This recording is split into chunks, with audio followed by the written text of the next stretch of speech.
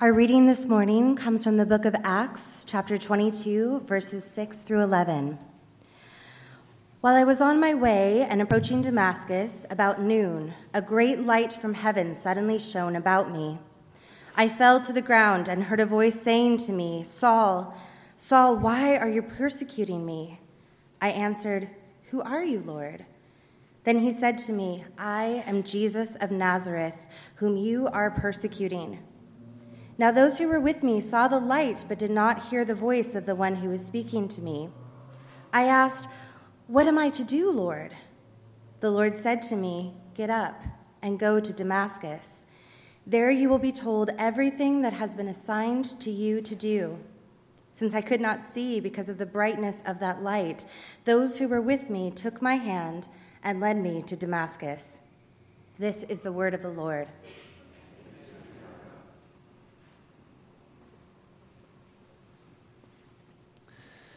So if you've been keeping count, you know this is the 12th, that is 12 of the sermons that we've done in the series on theology of place. I've entitled it Still Points in the Turning World, using that quote from T.S. Eliot where he refers to the power of one plot of earth, of one place where we can get our bearings. And by this point, you might be asking or thinking to yourself, Pastor Matt, what now is the point of this series? What is the takeaway? What do you hope that we are able to hear and incorporate into our lives now, having had a dozen sermons, including this one today? And I'm glad you asked.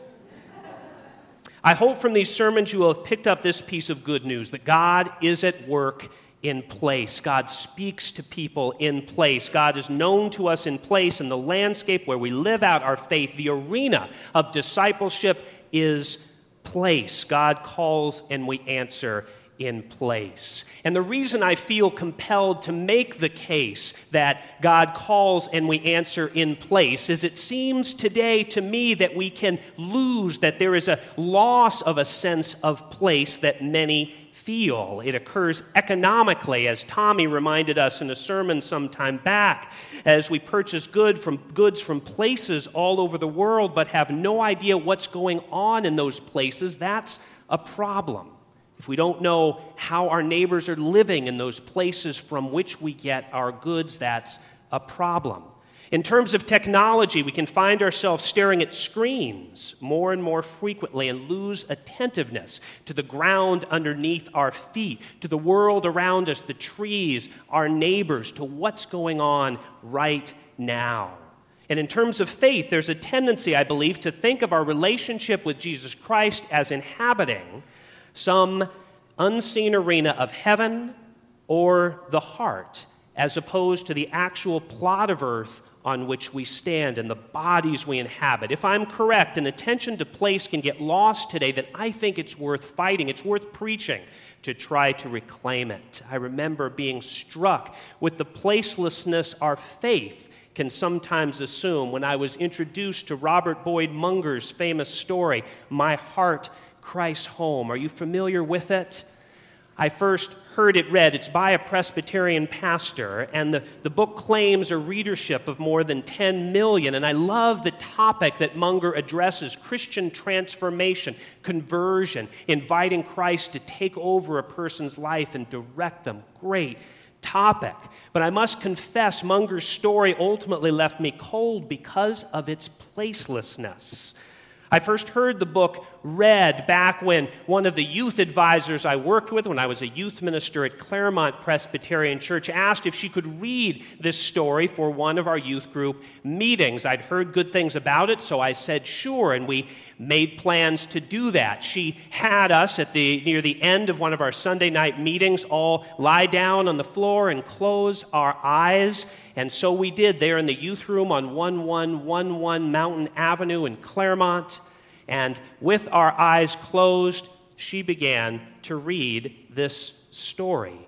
She began, "One evening, I invited Jesus Christ into my heart. What an entrance he made. He came into the darkness of my heart and turned on the light. He built a fire on the hearth and banished the chill. He filled the emptiness with his own loving, wonderful friendship."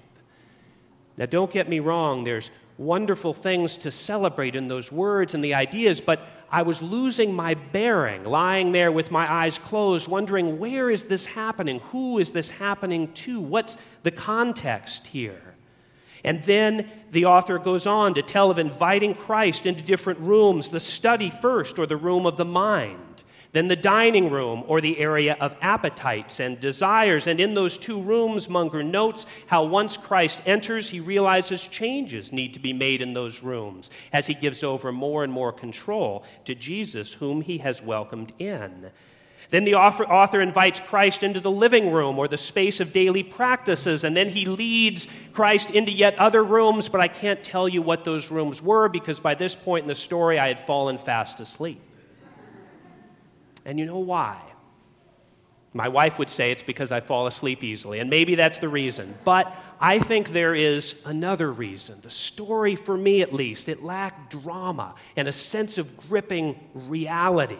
It was without place, no geography or location or names or setting or any specific context or community of people ever enter the picture. And so I fell asleep hearing about something as earth-shaking as Christian transformation because the story lacked place. Look at the stories of Christian transformation in the Bible, and they're full of place and the drama that place and the specifics of place can evoke. Take the story Linda Pecor preached about last week, the first story of Christian conversion according to Mark's gospel. It tells of Jesus meeting two fishermen, Simon and Andrew, and radically changing their lives. But Christ doesn't accomplish this merely by entering some ethereal space like their hearts. Nor does this transformation occur in some far-off heavenly sphere. It happens right on one plot of earth, one still point in the turning world, the shore by the Sea of Galilee. Jesus of Nazareth walks right up to these fishermen at one still point in the turning world, and there these fishermen hear the voice of Jesus calling them to leave their nets and families and take on a radical new vocation to become fishers of people. Radical change, high drama in just a few words, and it's all about place. Or take the mother of all conversion stories, the story of Saul, the Christian, the persecutor of Christians, being transformed into Paul, the proclaimer of the Christian faith. This transformation story we read today from the book of Acts, it's so important that it's actually told 3 separate times in Acts. We read it as the events unfold in chapter 9, and then in chapter 22, which Aaron read today, Paul retells the story. Then in chapter 26, Paul retells the story again as he defends himself before the Jewish king Agrippa. And we find the story told yet again in the New Testament in the first chapter of Paul's letter to the Galatians. We have 4 accounts of the conversion in our New Testament, as if our scriptures are saying, whatever you do, don't miss this story. Nearly half of the 27 books in our New Testament are attributed to the Apostle Paul, and he would not be the Apostle Paul were it not for that transformation we read about 4 times in the New Testament. And you notice that in today's passage, and every time the story is told, it is connected with place. Damascus. Damascus. It was on the road to that city. Paul notes that he saw light from heaven shining around him, and this light didn't merely enter the inner ethereal space of his heart, nor did it lift him up into space where in the heavens he might meet the risen Christ. No, it knocked him to the ground. He fell to the ground. And there, splayed out on the earth, like Jacob lay when he had that dream of a ladder connecting earth and heaven and heard God's voice speaking right next to him, just like Jacob, Saul hears Christ speaking to him. Saul, Saul, why are you persecuting me? And who are you, Lord? Saul asked. I'm Jesus of Nazareth, who you are persecuting. And that reference to Nazareth reminds us yet again of the grounding of this story. Jesus didn't emerge from nowhere and no place. He was raised in place, Nazareth, and so can speak powerfully to people of place like you and me. What should I do, Lord? Saul asks, and Jesus sends him to a place.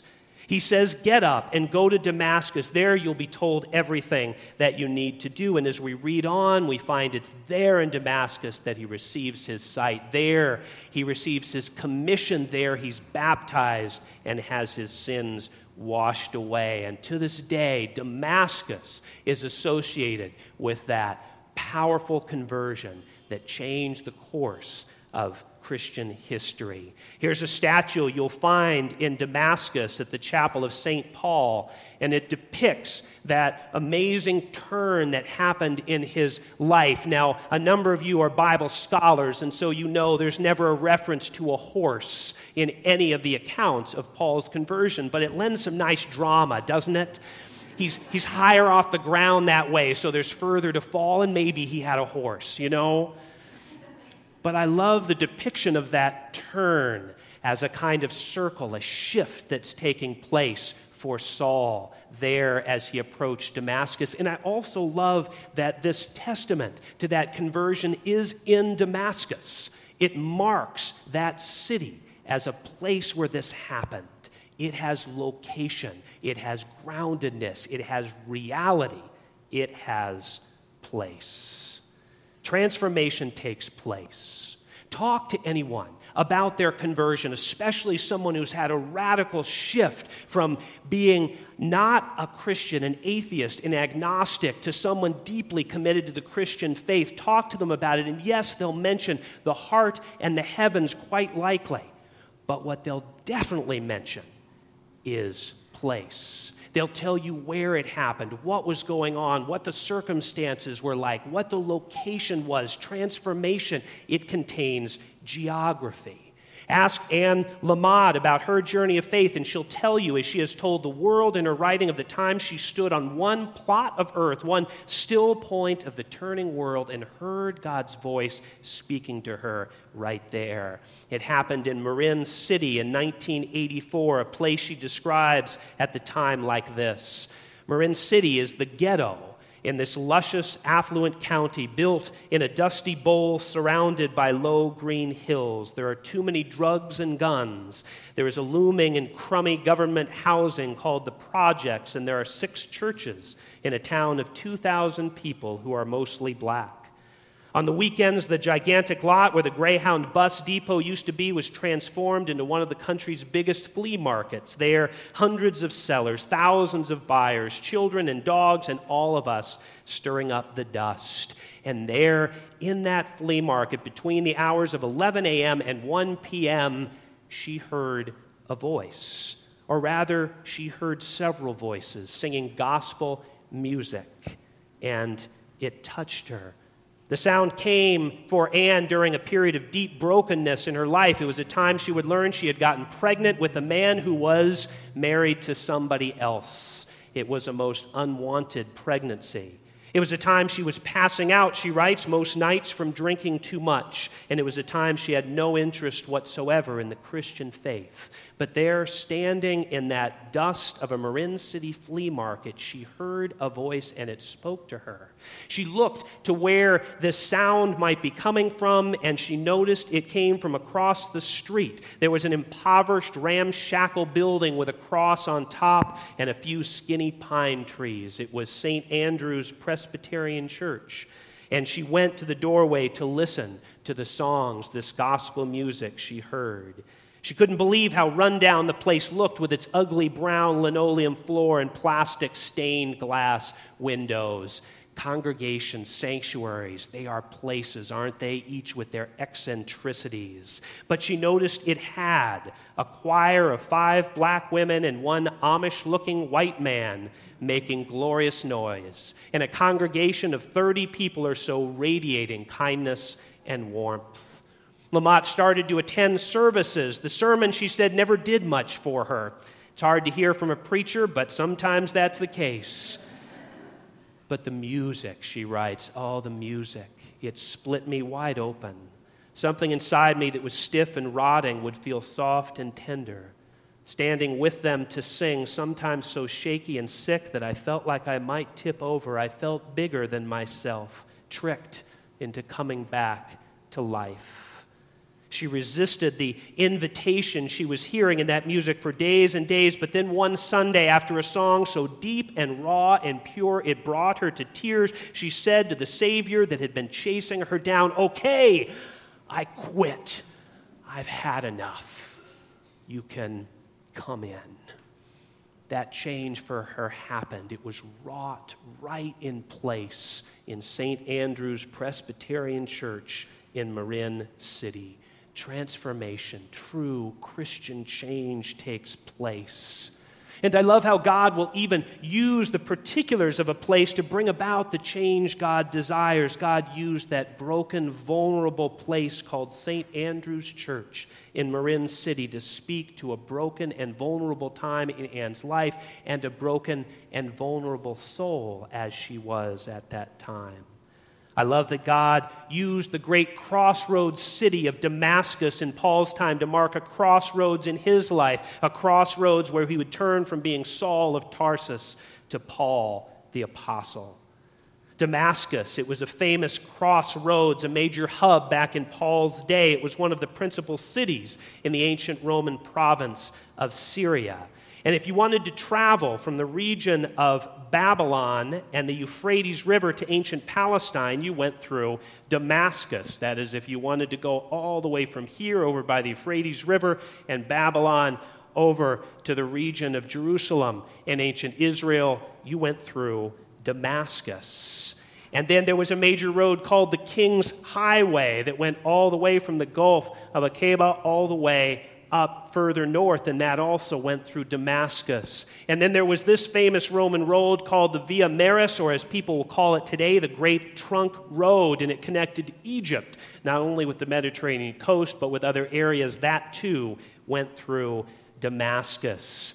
And we imagine it was the final leg of the journey from Caesarea Philippi to Damascus along the Great Trunk Road that Saul saw the light. That would be this road right here, and this area you can see of Damascus where these major Roman roads all met. Here's an image of one of the ancient roads Saul may have been on as he traveled. And then this map imagines the ancient Roman road system like a modern subway. And it notes, lo and behold, Damascus was a major hub. All roads seem to go through it. Crossroads cities or hubs, they can be places where the exchange of goods and ideas, the meetings of peoples from different places, people turning to new paths, it can all happen at these crossroads cities. People can find and discover and take a brand new path, and so they can be powerful places for transformation. Damascus, a crossroads city, was precisely such a place for Saul. And Crossroads City can still be places of transformation for us today, for God is still bringing about transformation in place. It was in New York City, a central hub and crossroads city in our day, that Don Williams tells about hearing Christ's call and taking a brand new path.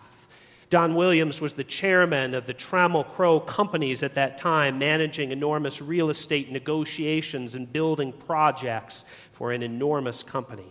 He was coming back from a long and tiring business trip to the Middle East and had planned to fly straight back to Paris, changing planes in New York's JFK airport, and return from there to Dallas.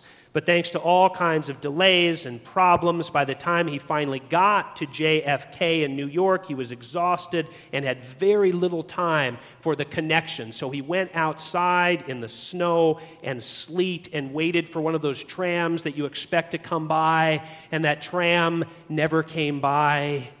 So he ran to try to make it to the gate on foot, and he slipped on the ice, falling spread eagle on the pavement. He tore the knees of his suit, and his hands and knees were bleeding. And lying there, he says, face down, he had an epiphany. It was like a light suddenly shone on him through the sleet and snow. He said, God, what am I doing with my life? What's happening to me? He saw all his striving and workaholism and racing around, leaving him depleted and without a center. He realized he wasn't relying on God or anyone else, and that this was no way to live. So he stopped running.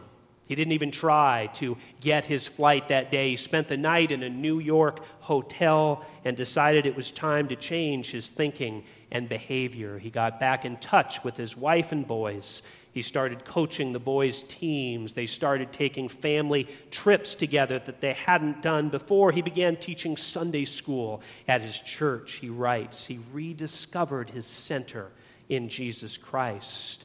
He got engaged in the community, the Dallas city, where he lived, and became an advocate for public education and for public housing and tackling problems like systemic racism he saw in Dallas. And the shift all happened, Don says, in that crossroads city of New York where he fell flat on his face. Sometimes we have to fall on the ground before God gets our attention. And then right there in that place, sprawled out on the earth, on one plot of earth, God brings about change. Crossroads cities, hubs, they can be great places for change. I remember a time in New York City's LaGuardia Airport where I was waiting for an international flight, or had come back, rather, from an international flight in Germany. I'd spent a summer there and recalled how a summer earlier I had spent in Mexico City as an exchange student, and there in a New York City airport waiting for a flight back to the San Diego area, how I felt a sense of God's call with all these international experiences to devote one to Christian service. It was like Christ was calling me in a new way to make one of these ventures and use it for God's kingdom. And that led to a summer I spent with InterVarsity Christian Fellowship, their program called an overseas training camp in Guatemala, and that led to a host of other international ventures and to advocacy so many of you are engaged in as well with regard to immigrant sisters and brothers coming to this country. Christ can make a change in our life, a radical shift, or open our eyes to his call in a new way in place, and especially in these crossroads areas like Damascus. Maybe you're at a crossroads time in your life, in this crossroads county of Los Angeles, in this crossroads city of Pasadena. I'm often struck how many people come from other areas, other countries, to come here for Fuller, or to study at PCC, or at Caltech, or to work at JPL, or Disney, or in entertainment. And sometimes they stay a long time, but often they will spend a time here and then heed some new call that sends them somewhere else. And here is some good news for us in this crossroads city. Transformation takes place, and God's bringing it about in us and in this place. Maybe God is challenging you in this place to open your life to Christ in a way you haven't before. Maybe you were drawn here not by the sermon, but by the music. And something in it spoke to you, pulled you in, and split you wide open. If so, maybe Christ's call on you today is to open that door, to say, I quit, and to let Christ in this place. Receive him here. Maybe you've been on the road of faith for some time, and yet you're at some crossroads in your life. Maybe you have just descended from one mountain in your work or personal life and are wondering what the next mountain will be. Maybe you're considering which of several roads ahead to take in terms of where you'll live or where you'll focus your energy, or which relationships to devote time and attention to, or what wrong in the world you are called to make right.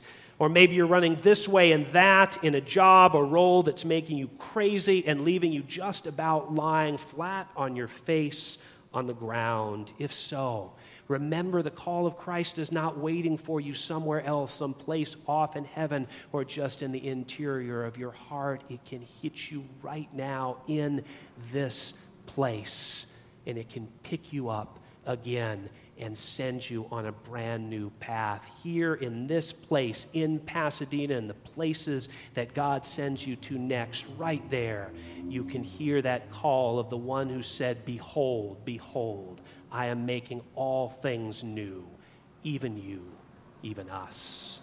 In the name of the Father, Son, and Holy Ghost, amen.